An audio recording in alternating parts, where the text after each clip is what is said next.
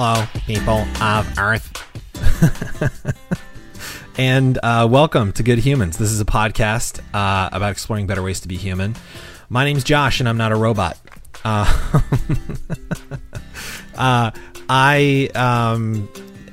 already feeling weird today, guys, so forgive me. This might end up being a weird one. It occurred to me, I open every podcast with hello, people of Earth, and I've said before that it's because I want to make it clear that the things we talk about apply, I think, to humanity as a whole. That's why the podcast is called Good Humans, not good, insert social class or nationality or what have you. But it occurred to me that that's something that an alien would say or a robot would say in like a campy 1950s science fiction movie. And I hit record and that's what came out of my mouth. So sorry, it's already starting off weird, but here we are. Happy day. I was going to say happy Saturday because that's the day that I'm recording this on. Probably not the day that you're listening to it on, or if it is, then happy Saturday, but happy day, whatever day it is, for you. And I'm excited to talk about what we have to talk about today. It's only me again, so I'm just letting you guys know up front. One of my coworkers last week said that she appreciated that I sort of let people off the hook last episode if people wanted to dip because it was just me last episode. So I'm giving you guys that option again today. All right, it's just me. But maybe you like that, and maybe my ramblings are why you're here, in which case I think you need help, but we're gonna soldier on anyway. Weird intro, but we're gonna keep it going. I'm not restarting this. Okay, so before we get into it, maybe this is why. Before we get into it, I want to tell you guys about my morning. I was going to ask you if I could tell you about my morning, but you can't tell me yes or no, and so I'm just going to assume that you want to hear about my morning, and so I'm going to tell you about my morning. It's a Saturday morning. It's rainy. What I love rainy mornings. And I woke up at 6:30. It is now 11 a.m. I woke up at 6:30 a.m. this morning because my wife was going to work, and so she always says bye when she leaves or whatever. And usually I would go back to sleep and sleep till whenever. I don't set an alarm on days off. And usually that means I wake up at 9-ish, sometimes 8. Who cares what time I wake up? You know what I mean? Why am I telling you that? So she left for work, around 6:30, 6:45, and I intended to go back to bed, and just never fell back asleep. So, I was like, it's raining outside and I love that. I have a cigar that I haven't, opened yet, and I've been very excited about. It's a Romeo y Julieta, and it's exquisite. And I was like, this would be a nice morning to just sit on the patio, enjoy the rain, maybe drink a nice bourbon, and smoke a cigar. And who cares if it's 8 in the morning by this point? So that's what I did. So call me an alcoholic if you will. But I grabbed my cigar, I grabbed some Bulleit bourbon, and I sat on my patio and I enjoyed the rain and I listened to some podcasts. And I don't know if you guys can hear my cat is shut out of the room right now so that he's not ruining the podcast, and he's just whining at the door. I'm interrupting the podcast to tell you about my cat who I shut out of the room because I didn't want him to interrupt the podcast, but there you go. It's a weird one anyway already, so who cares? So yeah, that's what I did. I sat outside at 8:30 in the morning, and I drank bourbon and I smoked a cigar, and it was fantastic and super relaxing, and I loved every second of it. And so the day started off really, really well for me. And so I was happy with that. And then I was thinking about stuff, and then I was telling again some of my coworkers, because we just talk. We apparently just don't work at all. We just talk all day. I was telling them, sort of how some of this this process happens, and I talked about it last week too, in the beginning. So I won't belabor that. But one of my coworkers, Elizabeth, I hope she doesn't mind me saying her name on the podcast, had made a voice memo for herself for some things that she wanted to remember later, and I think that's super smart. And we were all kind of laughing about it because she is a wonderful person. And she's very funny without intending to be, which is even better. That's the best kind of funny. And so, but I told her, I showed her my phone, and in the notes doc, just in the regular Apple Notes app, I do the same thing with notes. So not voice memos, but notes. And I just kind of make little notes about things that I'm like sort of thinking about, little conclusions that I've arrived at. And then I just sort of let them sit.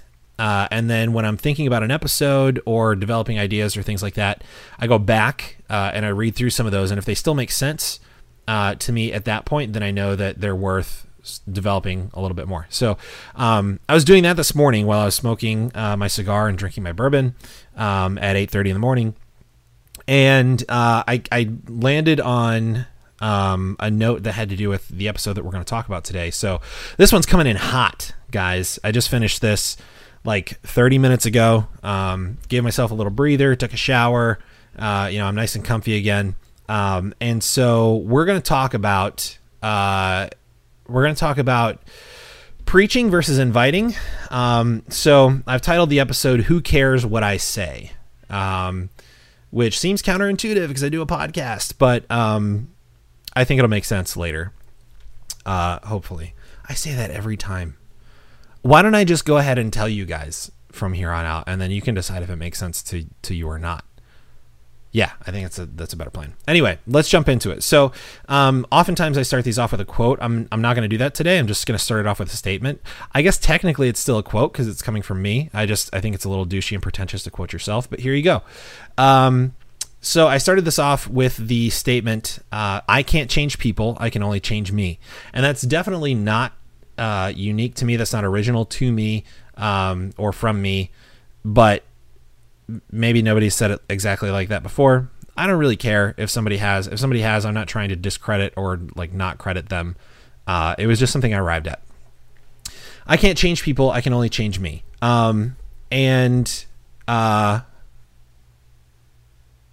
So what I'm driving at with that. So first of all, I don't want to change people. There was a time in my life when I would have wanted to change people and would have even almost considered it my duty to change people.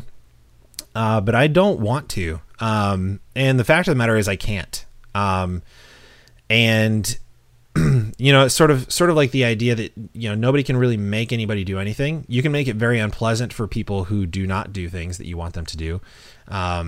There are situations, work or, military or, even like to be extreme dictatorships, or, just very unhealthy relationships where one person can make it very unpleasant for another person, if they don't act in a certain way. But in the end, the decision is always up to that person, whether they're going to conform, or not. And so nobody can really change anybody anyway. None of us really have that ability, but, there was a time in my life that I definitely would have wanted to, or at least was actively trying to, in some cases. But I can't do that. I can't change people. I can only change me. And so with that, like when I was younger, I've wondered about and searched for my purpose in the world since I was very, very young. And I don't know if that's the case for everyone in the world. I don't know if everybody thinks about this, from the time that they're like 6, 7, 8. I definitely did, not in like a deep, existential crisis way, but like, what am I here for? What am I supposed to do? Like, what do I want to grow up to be? And people would ask me that question and the answer would always be different, which is often the case with kids. But I definitely also knew kids that had a thing that they always wanted to be. They always knew that like they were interested in this thing. In fact, a lot of my friends were like that. And a lot of those friends have gone on to do something related to that, which I think is fantastic. But I was always really envious and jealous of people that have just sort of always known what they wanted to do. And I think I just always equated that with, well, they know what their purpose is. They know what they're here for. And I never knew that. I always I would come up with things that I felt like, oh, this would be a cool thing to do. For a while it was being a farmer, which by the way, I still think would be an amazing life. I drive by, there's a lot of farmland in Indiana where I'm from, but also in Illinois. And I drive by a lot of that, a couple times a month. at least. And I just, every time I drive by it, I always think how peaceful it would be to just get on a combine tractor and till, 150, 200, 300 acres, and just like be out there just by yourself with the land, just able to think. Oh man, that sounds so good. Just for hours on end, just to be able to think, with nobody else around. I sound really antisocial right now, but I feel that way sometimes. So for a while when I was a kid, it was like being a farmer. For a while it was being a policeman, really for no other reason than just, I thought the uniforms were super cool. And you got to carry around a stick to hit people with. And that was the 7-year-old, violent Josh, that was kind of idolizing that. And so we won't talk about the psychological issues that probably go along with that. We'll just skip on past it. And then for a while I thought it'd be cool to like be a teacher. I actually went to school. I went to college, with the intention of, being a teacher. That's what I studied in college: secondary education, history and English. And I enjoyed it. And I even pursued that for a while. Never panned out, but, and so I'm not teaching. I've never actually taught a day in my life. But all my life I've sort of, since I was very, very young, I've sort of wondered, about and searched for my purpose. Like, what am I here to do? And I've always been jealous of people that seem to have just always known. And I know I'm only speaking about my experience. Those people that I envy may not have always felt that was their purpose, and may not feel that the thing they're doing is their purpose. So I know I'm projecting a little bit here, but that's how I felt. I would watch like singers and actors, give interviews about ever since they were little, they always knew that they wanted to sing or act. And that was just what they were here for. I'd watch people that would pursue their passions and perform in their careers. People that were making things happen in everyday life. I would just be like, man, that's really cool that person knows what they want to do. Doctors, lawyers, writers, teachers, like I said, musicians and actors and, mechanics, even like people that just love, getting their hands greasy, working on cars and like figuring out how things work. I think it's awesome. I think it's really, really cool when somebody finds what they're here to do and just devotes their life to it. All that being said, I'm still not really sure what I'm here for. And I think for some people, their purpose is to search for that all their life. And maybe amidst the searching, they might help one or two other people find it. And so if that's what I'm here for, cool. I just kind of wish somebody could like tell me, you know what I mean? It's not going to happen, but I wish that was how it worked.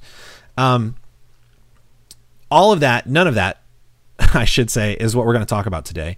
But I didn't tell you that for no reason. So, the reason I'm sort of starting off talking about purpose is this: whatever my purpose ends up being in the world, whatever it manifests as, if I ever find it or don't find it, whatever that thing is that I'm here to do, I know one thing for sure. I know that my purpose is not to change people or things. I'm not here to change the world. I'm not here to change people. I'm not here to change circumstances. I'm not here to change anything outside of me. And that may seem counterintuitive because I do a podcast about, the thing we say every week is exploring better ways to be human. And that presupposes that there are worse ways to be human. And that then further presupposes that, I'm making judgment calls about ways to be or not be. And then that presupposes that I'm expecting change or trying to affect change. And so I understand that this may sound hypocritical, relating back to last week's episode.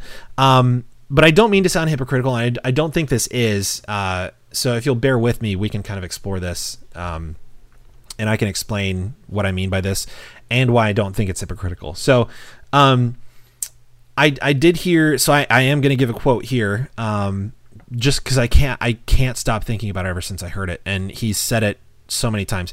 There's a podcast that I've recently started listening to. He actually just recently started it by a guy named Jarrett Sleeper, Jarett Sleeper.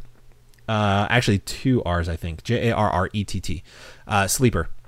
It's called My Good Bad Brain. I highly recommend it. The reason I listened to it in the first place is that he had somebody else that I admire named Elliot Morgan on his podcast. I've been following Elliot for a very long time. He's a YouTuber. He's done some pretty cool stuff. But Elliot was on his podcast. It was a really long podcast, and I love really long podcasts. So he had Elliot on, and they talked about all kinds of things, capitalism and, philosophy and, existentialism and all kinds of things. And that's sort of my favorite type of conversation, one that sort of just weaves through all kinds of subject material. It was really great. Anyway, but Jarrett's podcast is all about mental health. He was recently, as an adult, diagnosed with ADHD and depression, and so he explores some of those ideas, and is really just trying to give a voice to the exploration of ideas around mental health, and the fact that it's okay to have some of these things in your life, and ways to deal with them, and that probably many more people do have these things in their lives than actually know about it or have been diagnosed. And he gives a lot of practical advice. He gets really deep. And then, he's just also very light, with all of it as well, which I think is also very healthy, but it's an amazing podcast. So getting to the quote from him, something that he says on that podcast often, is that we are all just the sum of our experiences. And that sort of thought has occurred to me before, but not exactly in those words. And really what he's saying is we're all just, we all came from somewhere, and we've all had circumstances and experiences, and all of that combined, all of that together, the people we know, the place we were born in, the familial structure that we grew up with, the relationships we've had, the experiences we've had, the jobs we've had, the conversations we've had, the hurts we've experienced, the loss we've experienced, all of that together is combining, and much more is combining to make us the person that we are right now in this moment. And when you can look at that and say, this is who I am, and this is why I am this way. And when you can look at that without judgment, just sort of remove yourself from it and say, okay, I'm a person, and I am this type of person. And the reason I am this type of person is all of this stuff combined to make me this type of person. And that's fine, because everybody has that same story. Everybody has their own experiences and pain and loss and circumstances and everything that have brought them to be the person that they are. So, wow, did you hear that? I just banged my hand on the desk. So that being said, all of us are just the sum of our experiences. And that's not good or bad. That just is. Now what we do with that, the way we act because of that, is a separate matter. And we have to consider the way we act will affect other people, and the things we say will affect other people. But just being that is not good or bad. It just is. We just are. We are the sum of our experiences. And I haven't been able to stop thinking about that idea, because, again, we talk every week about exploring better ways to be human. And really, these are my opinions. These are things that I've been thinking about, and things that I think may be helpful. I hope they're helpful. But your experience and my experience are totally different. Your personhood, your humanity manifests completely differently than mine does. Everybody is radically different. Even people that were born in the same city, to the same, sort of like, if they're both born in middle class or upper class or whatever, like if you're born with a lot of the same circumstances, your humanity and your personhood is still going to be radically different than mine, just because even if the experiences and circumstances are marginally the same, our brains and our chemical makeup and our bodies and our perceptions are so radically different from person to person that the way you're processing that information could lead you to a different place than mine did for me. So all of that being said and considered, why would I, or how dare I try to change anyone? How dare I jump to the conclusion that the sum of your experiences are less than or worse than the sum of mine, and so therefore you need to be more like me because the sum of my experiences, which makes me who I am, is better than the sum of your experiences. And how really could I change you anyway? Because I can't change your experiences, and I can't change your past, and I can't change your circumstance, and I can't change the sum of all of that. The sum of all of that is what it is. But why would I try to, and how dare I? The world needs you to be as you as possible, and it needs me to be as me as possible. I don't even have this written down, but one of my other coworkers, Nicole, is reading a book called You Are a Badass, which I fully intend to read. It sounds amazing, but she sent me a couple pictures of a couple pages. Sorry to the author. I promise I'll buy the book. So Nicole's not technically stealing your work and giving it to somebody else.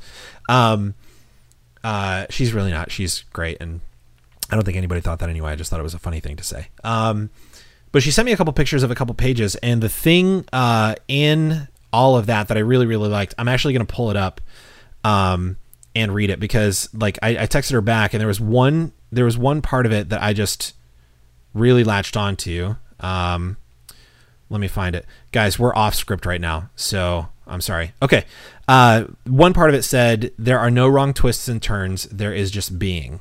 And it's that whole passage there is talking about everybody's you-ness, everybody's meanness, everybody's like, everybody's being, and that being unique from everybody else's being. And it was saying, just what I said a second ago, the world needs you to be as you as possible. And you are enough. You're exactly what you're supposed to be. And so, and there's a reason for you to be exactly who you are. And it is everything you've experienced and all that stuff. So, everybody needs to be that. Everybody needs to own that. And the world needs everybody to be that. So I shouldn't try to change you, first and foremost. And secondly, how dare I try to change you? And it's going to be impossible anyway.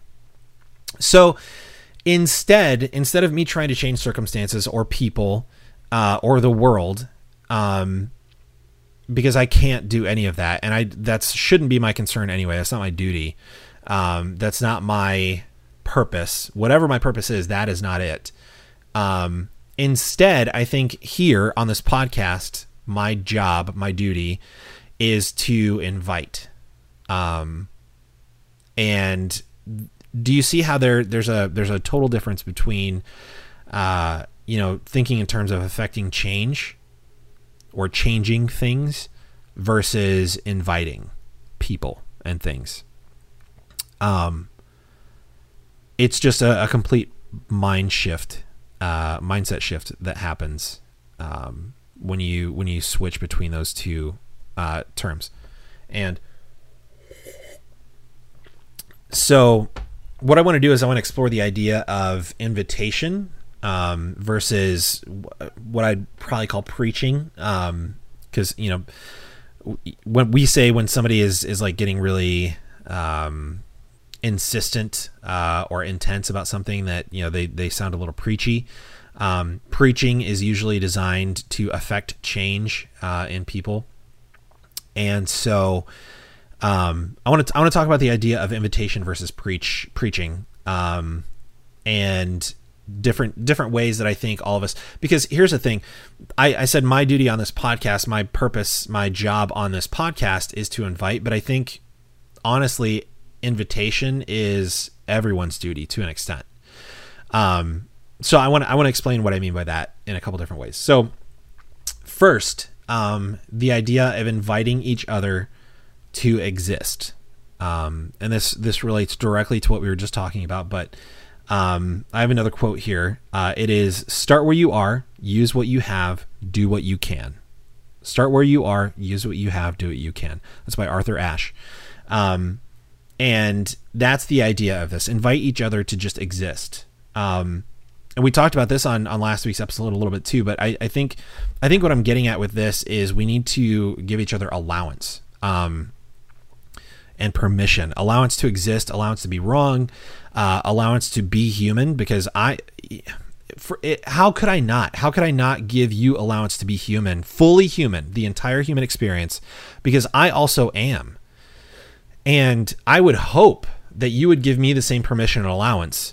I'm not talking about enabling. I'm talking about permission and allowance to be the full human that I am, or that you are, which means I should give allowance for you to make a bad joke or say a dumb thing or be offensive or be wrong even, because that's part of being human. That's part of the whole human experience, is all of those things. And I would hope that somebody might give me a little wiggle room or allowance or grace to be any of those things, with maybe some prodding to say, an invitation to say, hey, this is how you're being right now. This is how it's affecting me and maybe other people. Have you thought about this instead? And there are ways to do that without just taking all of that permission and allowance away. Because I think all of us need to know that we're allowed to be fully human,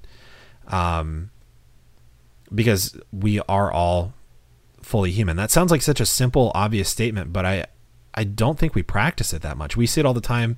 I said this last week too, or last episode too, on the podcast, but we see this all the time on Twitter, or social media in general, but especially on Twitter. Somebody makes a dumb Twitter joke, and I'm not talking about whether or not they should have made it. Oftentimes, a lot of those jokes are in really poor taste.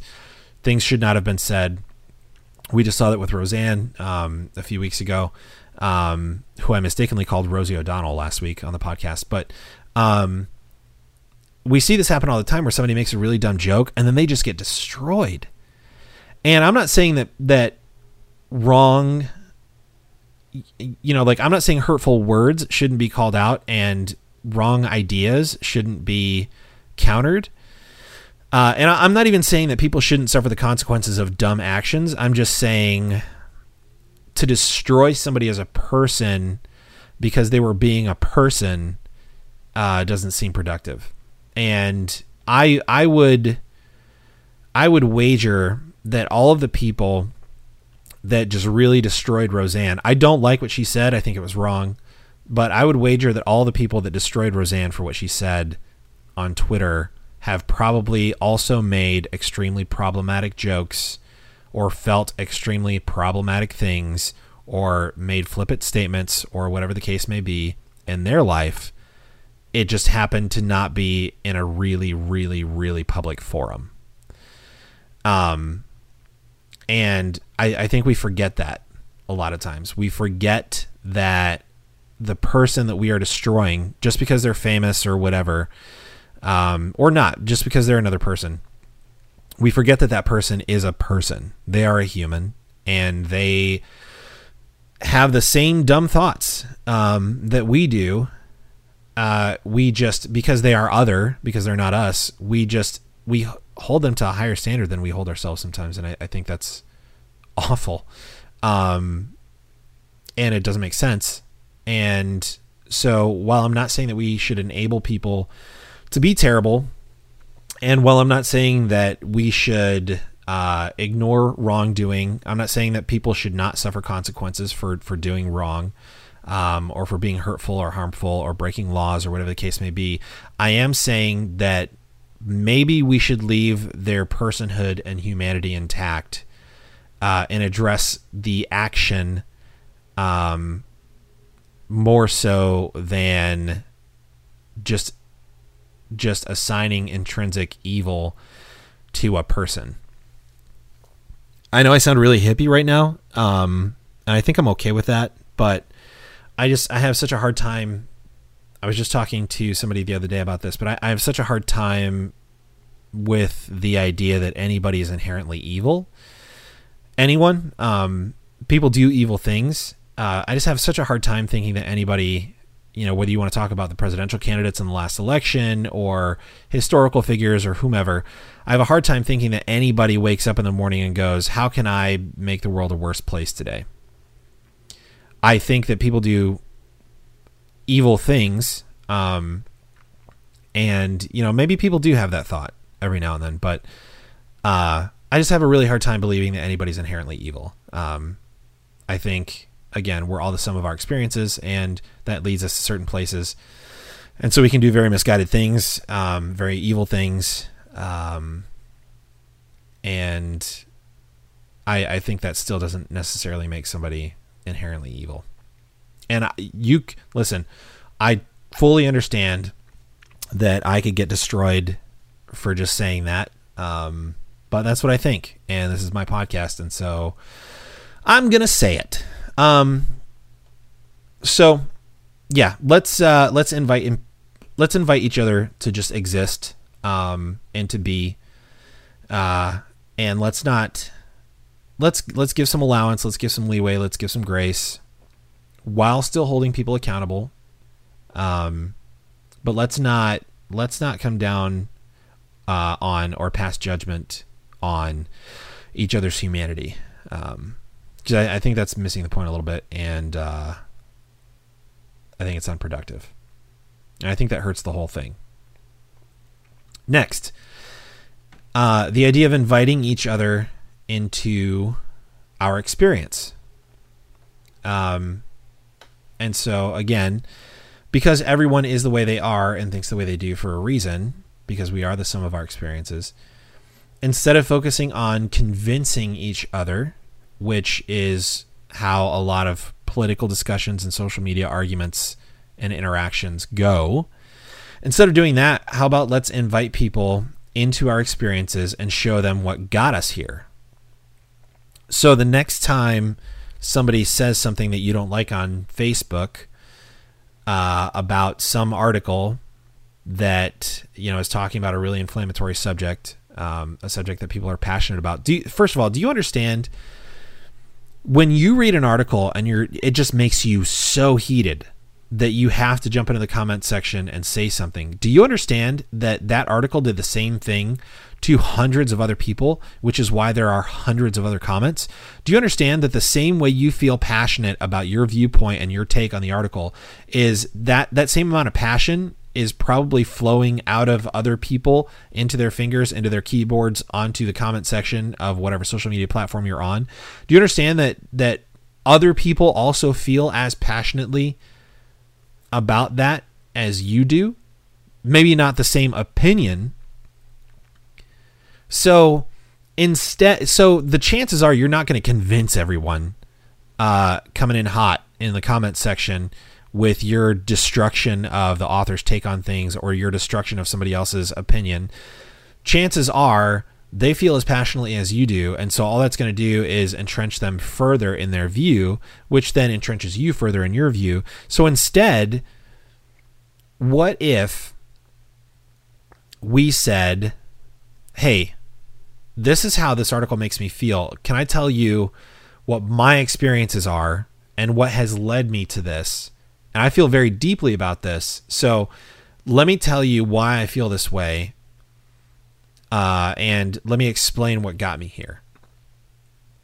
What that's going to do is two things. First of all, that's going to take all of the piss out of the other person. Or it should, if they're not a psychopath, that's entirely possible too. There's all kinds of people in the world. But I think most of the time what it's going to do is it's going to take all the piss and vinegar out of the other person. And, when one person is not being combative, it's really hard for the other person to still be combative. So it's going to soften the whole conversation and interaction immediately, just right off the bat, because you're not coming in saying, oh, this is bullshit. This is why I think it's bullshit. You're so wrong. I can't believe you'd be so stupid to think this.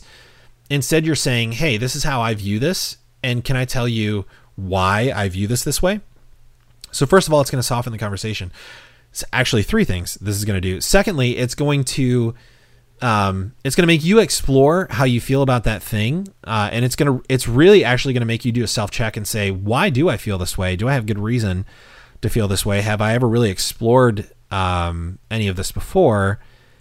And maybe you don't have a reason to feel the way you do. Maybe it's just a knee-jerk reaction based on your upbringing or your circumstance or your background or whatever. And maybe it's going to force you to actually stop and think about this idea. And if you still end up feeling the same way after you do that, great. At least you know why now. But it may change how you feel about it in the first place. But the third thing it's going to do is it's going to invite that person, because you're inviting them into their experience. It's going to invite them to do the same. And so maybe they can change how they're coming at the situation or the conversation and say, hey, thank you for sharing. I think you're wrong, but can I tell you how I got to this conclusion, why I'm in this place? And let me share with you a little bit about my experience that brought me here. And in doing that, neither one of you may convince the other, but that's not the point in this conversation. The point has changed. Now what's happening is the next time I see somebody say something that I disagree with about this subject or any other, I'm probably going to assume that they have good reason to feel that way. And the fact that somebody has shared their experience with me and told me how they got to this conclusion or this opinion or political viewpoint or whatever, that not only does it soften the conversation, but I think the reason it softens the conversation is that it humanizes them to me, and it makes them less other to me, because I can see, oh, this person, whether I agree with their end conclusion or not, this person has reasons to feel, and probably very valid reasons to feel the way they feel. And though I still may not agree that that's the best way to be or think about this idea or issue, I can at least respect that they're not just spouting their mouth off. They have reasons. They have deep feelings about this. And the fact that they feel that way is valid, even though I may not agree with their conclusion. So let's invite each other into our experiences, because I think there's a lot of productive conversations to be had there, and it may not convince, but that's not what we're trying to do at that point, because you're not going to convince, you're just not. So the conversation just takes on a whole new life, and purpose in that moment. And I think that's where, I've been saying this a lot lately, but I think that's where the juice is. That's where the good stuff is. That's where the productivity is. That's where the humanity is. That's where the connection is. So yeah. Next, inviting each other to deeper understanding. This follows right on the back of the last thing that we just talked about, but it's a little bit different. What I mean by this is, let's try inviting people to understand, not just our experiences here. That's part of this, but let's try inviting people to understand. So again, on social media, and in, person-to-person conversations, or, we see it with, on news outlets with TV personalities all the time, or just on TV shows or whatever the case may be. We see this all the time. Gossip, just person-to-person, everyday conversation. I have written down here, much like the Death Star, they're never quite complete. I'm going to wait for you guys to just go ahead and finish laughing here, because I think that's hilarious. Much like the Death Star, they're never quite complete. But I thought that was really funny. I actually thought that was so funny that I drew a laughing, crying face next to that sentence in my notebook. Maybe I'll share a picture of that later. I was really proud of myself when I thought that up. But what I mean by that is, when you hear a story, or when information is presented in an article, or again on a news outlet, in a newspaper, whatever news channel or program you watch, or whether you just read an article on Facebook or whatever the case may be, often, or just you hear a story from somebody a friend or whatever. The problem with that is it's usually never quite the whole story. And there's a couple reasons here. The first one may be that the person presenting the information intends to present a certain spin on it, and so they're intentionally leaving out part of the story, or they are focusing on facts that support their sort of take on this or their bent. And I hesitate to talk about this because I loathe the disgust that we have sort of cultivated for news and the media as a whole. I understand that there are people in the media that are doing this kind of thing. And I understand that there are news outlets that do this kind of thing just as a general rule. However, it used to be that the media, journalists were deeply respected. Because these are the people that are finding out what's going on in the world and then broadcasting that information to the American people, or whomever. I say American people because this is where I live, but whatever country you live in, so that you can make more informed decisions, better decisions. And that used to be a deeply respected profession, and those people get shit on now so much. And there are so many good journalists doing good work, far more than are doing the other. But we've allowed ourselves to sort of fall into this thing of, if it's coming from a news outlet, it's probably bullshit. And I think that's the wrong way to think about it. I think the right way to think about it is, well, what we're talking about here, which is trying to find more understanding. So, okay, so this news outlet said this about this subject or wrote this article with this information. Is there any other information that may be missing, and how can I piece those two things together and see a more complete picture here? But that's our job. It is, on the journalists to present as complete a picture as they can. And I understand that some don't, and some have a very, a very obvious slant one way or another. And so I'm not saying that's okay. I'm just saying there are a lot of really good journalists that are doing really good work. And so to distrust all of them because a few are doing things improperly, I think is ridiculous. But that's where we live. But I've said it before, access to information is so ubiquitous now that even if we suspect that may be what's going on, and by all means, let's suspect that that's what's happening in every article or news story that we see, but let's stop despising journalists for doing their job. Journalists are amazing, intrepid, ambitious, intelligent people, and they don't deserve the hate they get. But I think it's up to us. It's our job as consumers of that to make sure that we're getting the whole story. And so that's what I mean here. Let's invite each other to deeper understanding. Maybe I see somebody, post a thing and give an opinion on an article they read. And I happen to know that contained in that article is not all of the information about that thing or, event or whatever. And so that person is operating on, faulty or partial information. So instead of me jumping in and destroying them, eviscerating them because they're just, how dare you be so ignorant? I don't understand. Like, how can you be so dumb? And here's why you're wrong. Instead of that, maybe I could jump in and say, maybe I could say, hey, so I know that this is what you think based on this article. Did you also know that there was this information? This may change your mind a little bit. I thought this was interesting. Thought I would just pass this along to help give you a little bit clearer picture of what's happening here. Again, that changes the entire conversation to where I'm not trying to convince that person to think like I do. All I'm doing is inviting them to experience the same information that I have experienced, which then changed my mind about that thing, or didn't. But at least then, I'm inviting somebody to a deeper understanding versus, just destroying them for being wrong.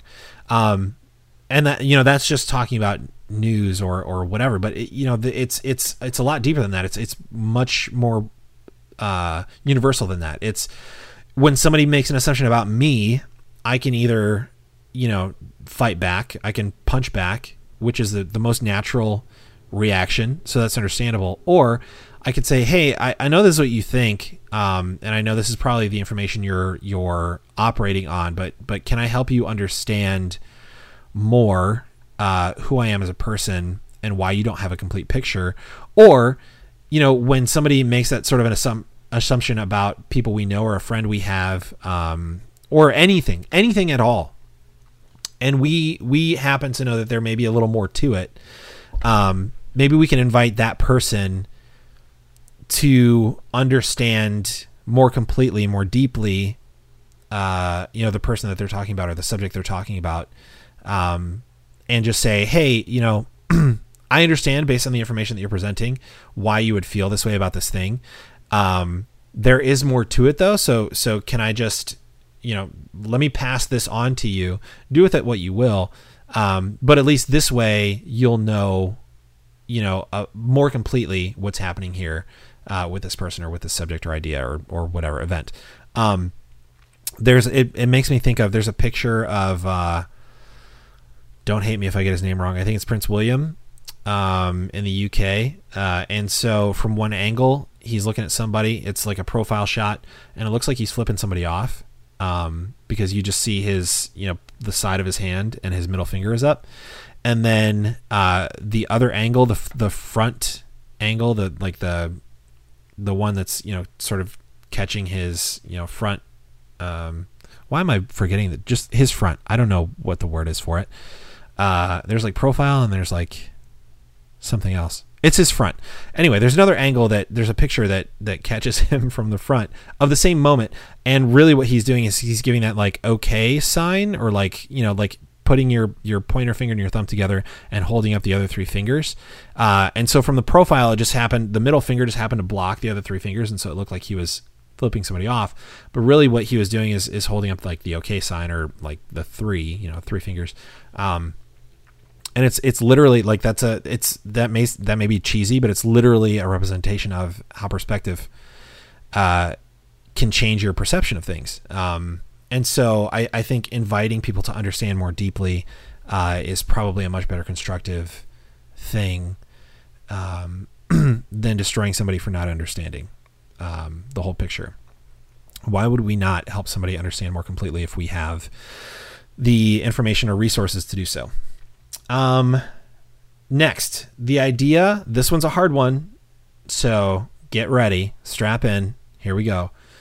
The idea of inviting each other to disagree. Yeah, inviting conflict, inviting confrontation. So the reason that I so often end the podcast with something along the lines of, if you think I'm wrong, please tell me. And if you've listened to the end of many episodes of this podcast at all, I think I probably say it on almost every one, if not every one. But it's because I mean that. I think it's healthy for people to be challenged. I think it's healthy for me to be challenged. A lot of the things I currently think I have arrived at because somebody somewhere along the line challenged the way I thought about these things. And I probably will not think about all of the things I think about. I probably will not think the same things or have the same opinions in another 6 to 8 months or month or week, because I maybe to an unhealthy degree, I'm a little bit addicted to the idea of being challenged, my perceptions being challenged, my opinions being challenged. Because again, I am a sum of my experiences. And so the more I can experience, the more experiences I can be invited into and experience for myself, the better I can see, both how other people think about things, and also the more information I'm exposed to, so I have a deeper understanding. And then, based on all of that, maybe I do change my mind. Maybe I do change my opinion. Maybe I don't. But I think it's incredibly healthy to be challenged. But the problem here, I think, is that people are afraid of the confrontation. Just in civilized society, confrontation doesn't happen a ton. And so I think people get really, really uncomfortable with it. But so I put myself in positions to be challenged often. And most of the ways that happen, because again, I think people are uncomfortable with confrontation. So it doesn't happen person to person. It doesn't happen person to person that often, although it does. I've had my views challenged on this podcast before. And I think that's great. I think it's awesome. Please challenge me. But it doesn't happen as often person to person. So instead I seek that out in like books, sometimes, but especially in podcasts. A lot of the podcasts I listen to right now, people say a lot of things that I do not agree with. In fact, I would even say on a lot of the podcasts I listen to, most of what is said on those podcasts, a few specific ones, I do not agree with. And so my views and opinions are constantly challenged by people on these podcasts. And I don't listen to those podcasts because I agree with those people. I'm not looking for affirmation from these podcasts. I'm looking to be challenged, because every time I get challenged on those podcasts, I'm being challenged by extremely thoughtful people who have thought through why they think what they think. And so I'm not just being challenged, by somebody saying, "Oh, you're stupid," or, just destroying my character. I'm being challenged by somebody who has very good reasons, very well thought out reasons to think the way they think.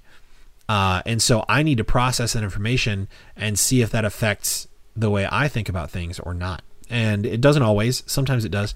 But I think that's also partially why I started this podcast, because I wanted to create a safe space both to present some of my thoughts and see if they'd be helpful for other people, but also a safe space for people to directly challenge my views and thoughts on things if they would like to. And I think doing it this way, when I ask you on the podcast, hey, if you think I'm wrong, please tell me for sure, because I want to know.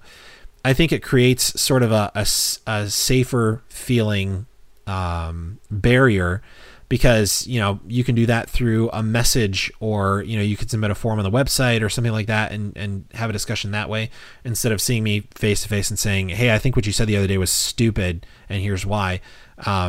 First of all, don't do it like that. That's the way you're going to do it. That's probably, you're going about it the wrong way, but you understand what I'm saying. So I think part of the reason I started this podcast was to provide a platform on which I could be challenged by people, and maybe introduced to some new ways of thinking or ways of being. So, but I think healthy conversations have to start somewhere. So why wouldn't they start with me or you or us? And I think part of that is, again, giving allowance and creating space for people to disagree. And so because people are so afraid of confrontation, I think we've sort of lost the art of discussion, productive dialogue, because I think what happens is that I think people want to enter into dialogue. I think people want to share their ideas, and I think people genuinely, at their core, I think a lot of us want to be able to talk about this stuff, but we're so scared that somebody's going to disagree and make us feel stupid, or we're so scared of what's going to happen if we say that we disagree with somebody. And the idea of that is so uncomfortable that we don't do it. So I think if we start inviting it in appropriate ways, and if we start inviting it in gracious, kind ways, saying things like, hey, this is what I think. I feel pretty strongly about it, or maybe I don't feel strongly about it. This is just what I think. Can you tell me why I should feel differently? Or can you tell me why you feel differently? Tell me why you disagree if you disagree. And let's really dig into that and discuss that. To be honest, we may be wrong. And wouldn't it be great to know that? If you thought one thing for just such a long time, if you, just to use a dumb example, if you thought the color blue was, actually orange your whole life, and then, nobody wanted to correct you because everybody was just trying to avoid the confrontation. And so you're like, oh yeah, my orange, tie or whatever. And so everybody is secretly like, what a dummy. Seriously? And that's blue. Does he not know that that's blue? Instead of just, isn't that just knowing that you're just completely wrong about something your whole life? And then versus somebody just coming to you one day and saying, hey, I know you think this is orange. Do you understand that's not what that color is. This is actually blue. This is what orange looks like. Just FYI, might help you in the future, just so we're all on the same page. Just for somebody to be that kind, to just say, hey, I disagree. And here's why I disagree. Maybe you want to think about this. I think that's an an inherently kind thing to do. And I don't think many of us experience that very often, but I think it's because we're all sort of uncomfortable with the confrontation and the disagreement.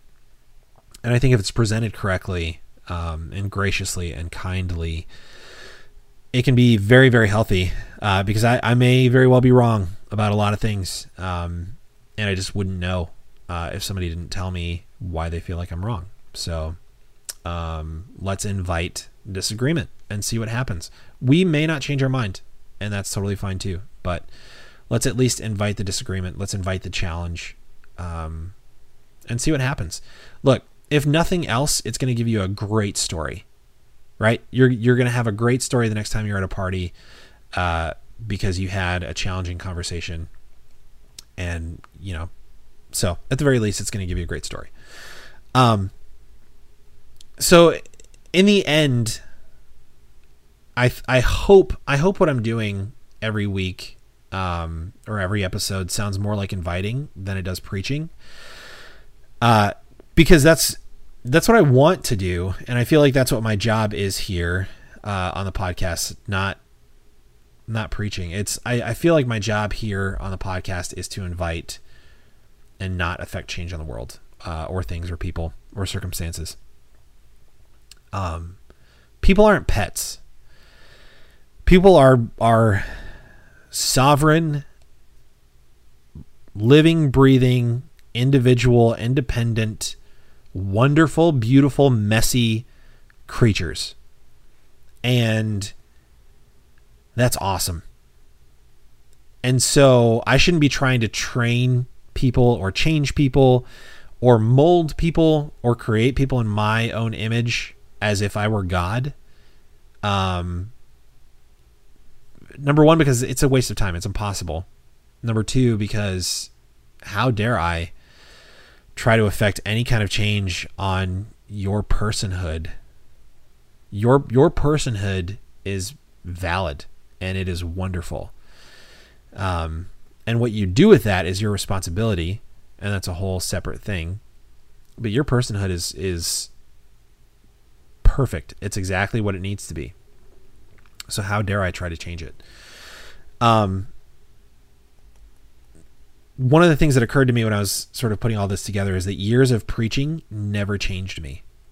I've talked about my experiences growing up with religion and the cult that I was raised in, and it was a lot of very hard preaching, what they called hard preaching, a lot of convicting, a lot of guilt tripping, a lot of you need to be this way or you're going to rot in hell.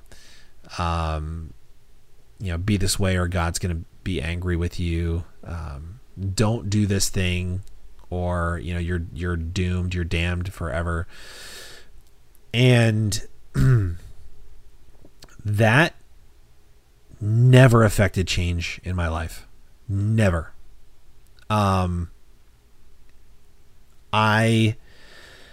Permanent change anyway. Temporary change out of fear, or just the utter desire to belong. Sure. But actual life change, permanent change, deep, abiding, fruitful, productive change, not once. Because that's not what changes anything. And it can't. It can produce short-term conformity. It can produce fear, which then can produce change. But deep, abiding, lasting, meaningful change, no. However, on the flip side, mere moments of invitation have deeply changed me. And so what I hope I'm doing every week on the podcast, even though I may sound preachy about things sometimes, I truly don't intend to. And it's really just me being passionate about my experience and how that sort of formed some of the thoughts that I have. And so I'll get passionate about the ideas that I'm trying to convey. And And I will say that I think we're exploring better ways to be human. But I'll say that knowing that really what I'm trying to do is invite people to consider things, to try things, to understand things, to see things, and then what you, the audience, what other people do with that information is completely up to you. And I don't need to worry if you have made a change in your life based on anything we've discussed in this podcast. I don't need to worry if anybody has made a change in their life based on anything I've said or advice I've given, because it's impossible for me to change you. I don't want to, even if I could. I think that's entirely out of line, and outside my responsibility, or just it's far outside of my rights as a human being to try to change another human being. So I don't hope that I've changed anybody. I do hope that I've invited all of you to consider things, and I do hope that it's helpful. And if it is, great. If it's not, I would love, sincerely, I would love to know why you think it's not helpful, or why you think I'm wrong, or whatever the case may be. Because I genuinely want to know how both I can be better, how this podcast can be better, and how the way I think about things can be better. So that's that. So that's, that's the episode. That's who cares what I say? Because honestly, who does, right? This is how I'm processing information, and this is how I'm viewing the world, and this is how I'm trying to be. But who cares? Who cares how I say to be? Because that may not resonate with you, and that's fine. And I hope that you're finding your own way. And if this invitation to you is helpful, great. And if not, that's great too. 'Cause you got to do you, right? So that's the episode. Any feedback you have is greatly appreciated and welcomed. I'd love to have a conversation with some of you guys about these ideas or any other ideas that I talk about on the podcast. Okay. Good talk. All right. So, as promised, I'm going to get back to doing a good human of the week. And the other segment, I haven't really decided on a name. I'm going to try one this week, and we'll see if it sticks. Who knows? But there's two things I want to start doing on these episodes. One is a good human of the week, just kind of highlighting a person who I think is doing good things in the world, and who deserves to be known about, talked about, recognized. And then I'm going to call the other segment Causes to Care About. And I just kind of want to point everyone to, I know that we're all very busy people. We don't always have time to like volunteer and do things, or even seek out ways to sort of help in the world, and help people. So I want to sort of provide that, if you're interested in, being someone that is, sort of actively looking for ways to, be the change you want to see in the world, and provide some much needed assistance in circumstances where, people may need assistance. I want to help, provide ways for you to do that. So, we're going to start with our good human of the week. And you may agree or disagree, but like I said, this is my podcast. And so I'm going to point him out. I want to talk about Elon Musk, this week as our good human of the week. And specifically, the reason that I wanted to talk about Elon Musk as our good human of the week. Now, before I jump into this, as soon as I said Elon Musk, I know there are some people out there that went, "Oh, he's an evil genius. Why would we be talking about him? He's like a billionaire, like mad scientist. So how possibly could he be a good human of the week?" And he's a brilliant man. He may very well be a billionaire mad scientist, or an evil genius, but he did something recently that I think is beautiful. I think it's heartwarming. I think it's moving. I think it does speak to who he is as a person. And I posted an article. So we'll just get into why I want to talk about him. I posted an article on Facebook not long ago, and I just captioned it, Elon Musk is a real life Tony Stark. And I think that's an apt comparison, because I think the ego might be on par with Tony Stark. However, as if you're a nerd, as you may know in the comics, Tony Stark does a lot of really, really good things, with not always necessarily the best motivation, but it's still the fact remains that he does a lot of really, really good things. Elon Musk, not long ago. So if you've been following the story of the 12 young soccer players and their coach that were trapped in a cave in, I believe, Thailand. It's been sort of an ongoing thing. They've been working on rescue efforts. I think just recently, all 12 youth soccer players and their coach were rescued, and rescued much sooner than anybody at first thought. However, they were trapped for quite a while, and so Elon Musk made him and his team, his company, made a device that was specifically designed. It was not something they had on a production line already. They made a device that was specifically designed to go in and help rescue these young soccer players. And it came about. It started. I think I'm getting some of this information. I've read some of it already, but I'm getting some of this information from Inc.com.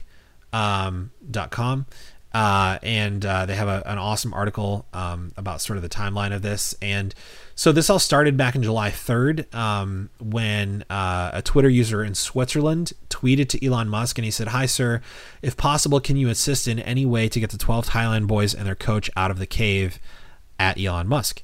And so because of that, he had a brief exchange with that individual. And immediately he went to work with his engineering team. And then I think within 5 days, they had the sub. It's a little sub capsule. They had it built, they had it produced, and delivered to the site in Thailand. And so let's just pause there for a second. It's incredible to me that a billionaire who is striving to innovate and completely turn on its head an industry that is undeniably dying, which is the auto industry. Incidentally, I'm in automotive advertising. But it's more or less a dying industry. Car sales are dropping. Individual car ownership is dropping. A lot of ride share is happening now, and things like that. But we have to start changing the way we think about, I think, automobiles and the whole industry. But Elon Musk is leading a lot of that charge, and has been for a very long time. He's a very innovative person, and so I say all that to say he's got his hands completely full doing that, and he's running a huge company. Definitely a very busy man. And so for him to even take the time to see this Twitter mention and then actually do something about it is incredible. And you can argue that, well, he's got the resources, so of course he should and would. But he still has the same amount of time that all of us do.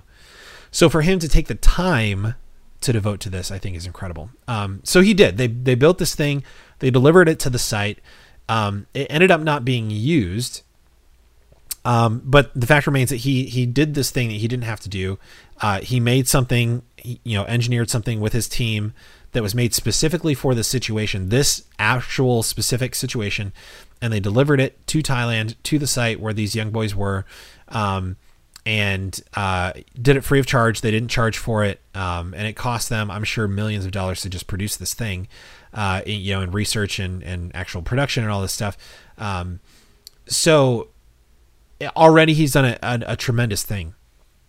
But then it didn't get used, and so because it didn't get used, I think, or I don't really know. I don't really understand why this is happening, but he's getting like ridiculed and mocked, and just sort of torn apart for, I guess, people perceive that he like barged in, or sort of inserted himself in the situation, without anybody asking him to necessarily, or like trying to, like he's got a savior complex or something like that. And a lot of this is coming from a quote from the Thai provincial governor, in the area. And he said something along the lines of, "I assure you that the equipment he brought to help us is not practical for our mission.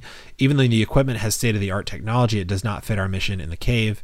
And that's the Thai official that's sort of overseeing the situation. However, Elon Musk was corresponding with the person who was leading the rescue efforts, and that person was telling him, yes, please definitely continue to work on this. We need this. A man, let's see, by the name of Dick Stanton. And so Elon Musk is being sort of torn apart and ridiculed for this. And so finally he shared screenshots of his correspondence with this man, Dick Stanton, who was one of the civilian divers who was leading the tactical rescue effort, in which this man said it's absolutely worth continuing with the development of this system in as timely a manner as feasible. If the rain holds out, it may well be used. And then he said, "We're worried about the smallest lad. Please keep working on the capsule details."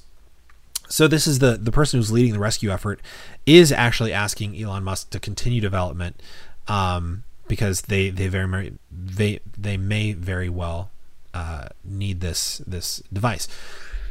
All that being said, it didn't end up being used, but that's not the point. And it's really not the point whether I like or you like Elon Musk in the first place. The point is that a man with resources did a thing that he didn't have to do, devoted time and energy to a thing that he didn't have to devote time and energy to, for no other reason than he saw a need and really tried to fill it.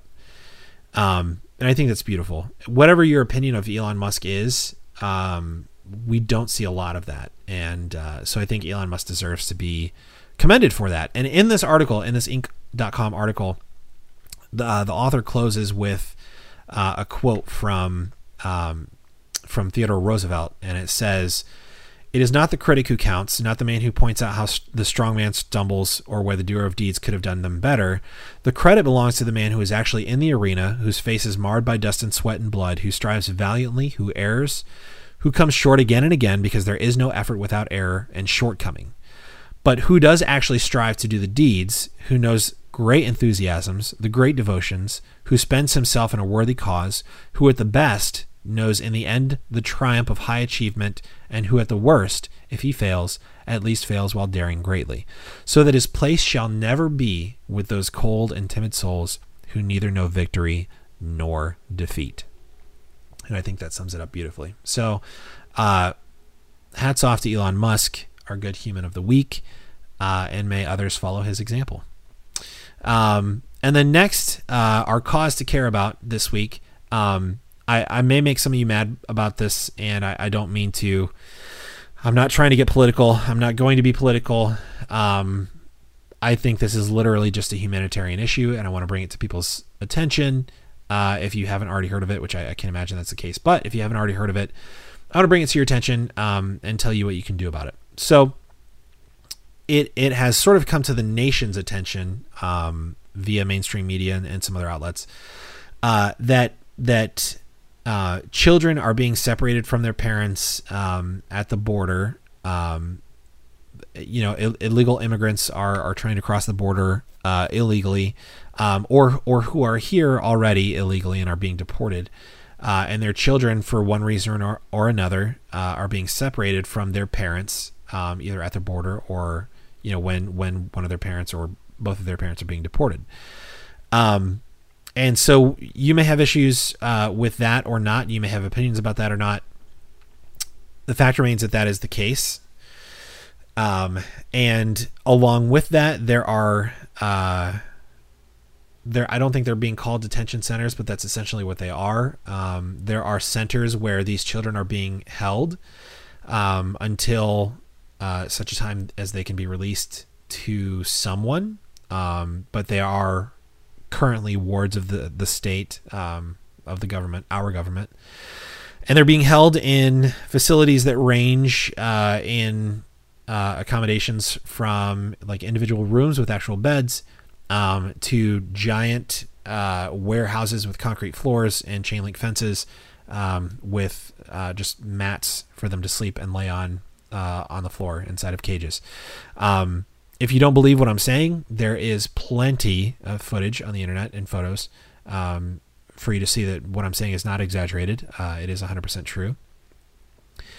And so those are terrible conditions for any child to be in. And regardless of your opinion on the cause and whether or not their parents should have done what they did, I don't want to get into immigration reform and all those issues, and I'm not trying to be political about this. I'm literally I want to bring everyone's attention to the state that these children find themselves in, which is orphaned, alone, not able to speak the language, most of them, and no idea what's going on. These are very, very young children, separated from their parents and everybody they know, crying, bawling, just wanting to be with family, with their parents, and literally caged up, and essentially prisoners,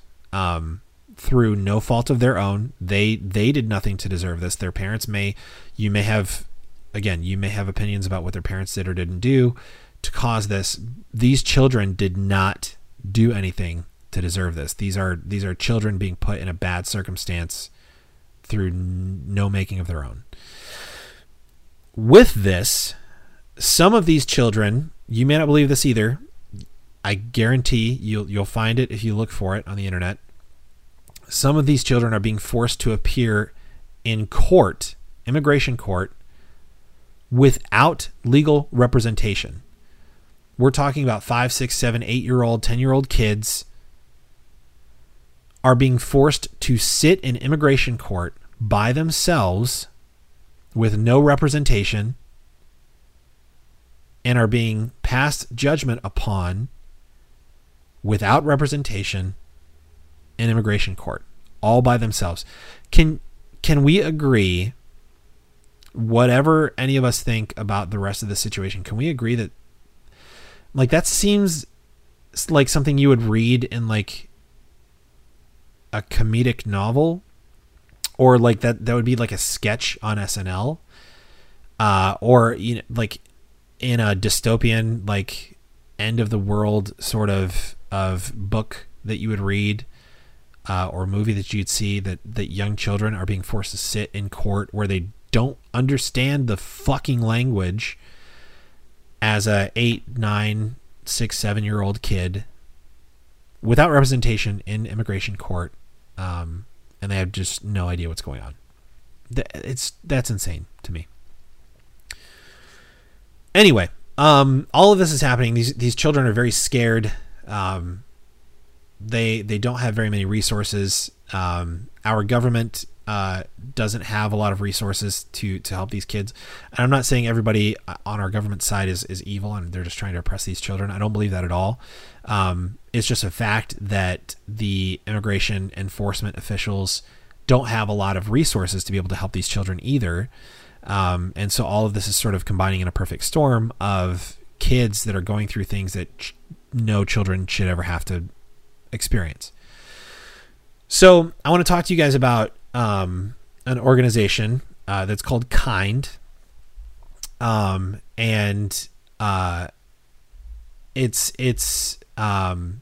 It's an organization that's helping some of these children. It's KIND is an acronym. It's Kids in Need of Defense.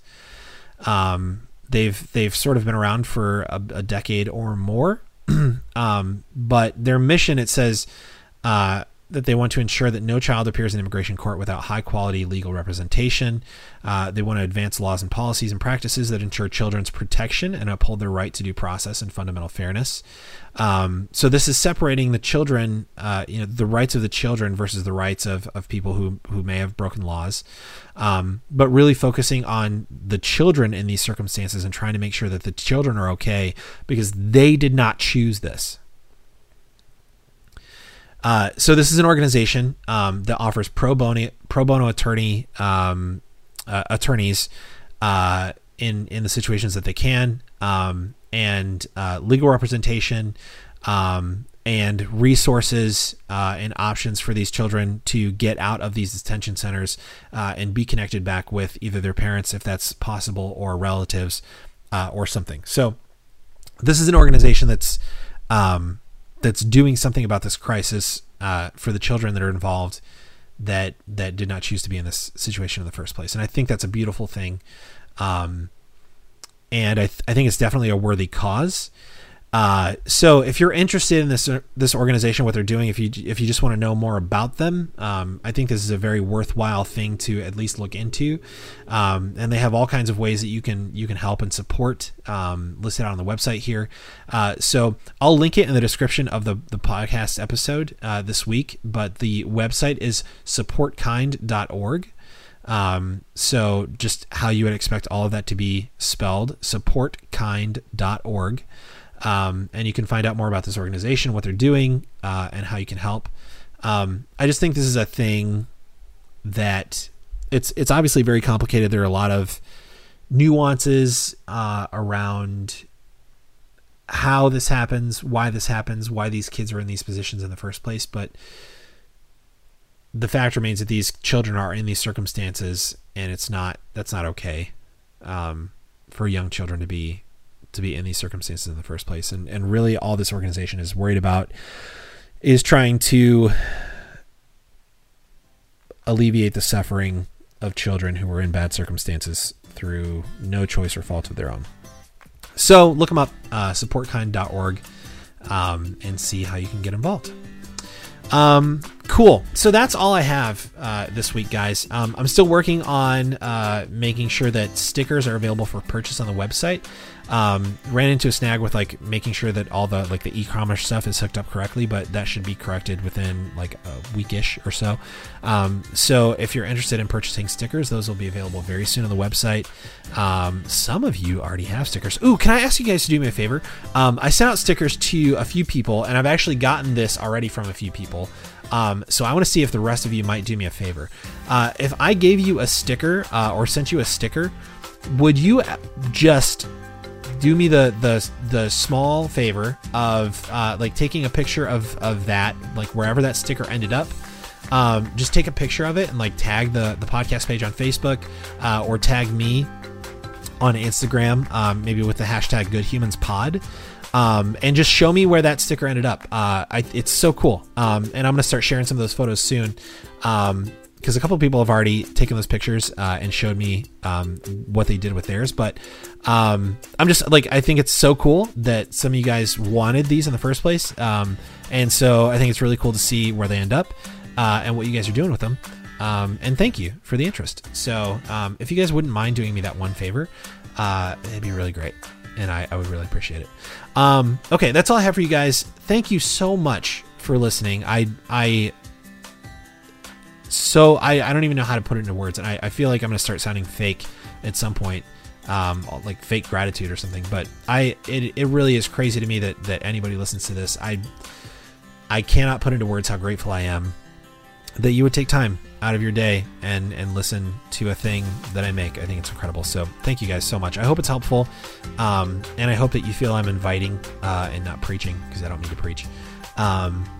So yeah, I hope you guys have an amazing week. I hope that you are fulfilled and happy, and I hope that you get the very best of everything. And I hope that people invite you to exist and be, because you're awesome, and you deserve to be allowed to just exist and be. We're all starting from somewhere, right? We're all starting from where we are right now. So you deserve to be allowed to start there. Cool. Thank you guys so much for listening. I'm going to get out of here and stop rambling. So that's all I got. Until next week, be good to each other.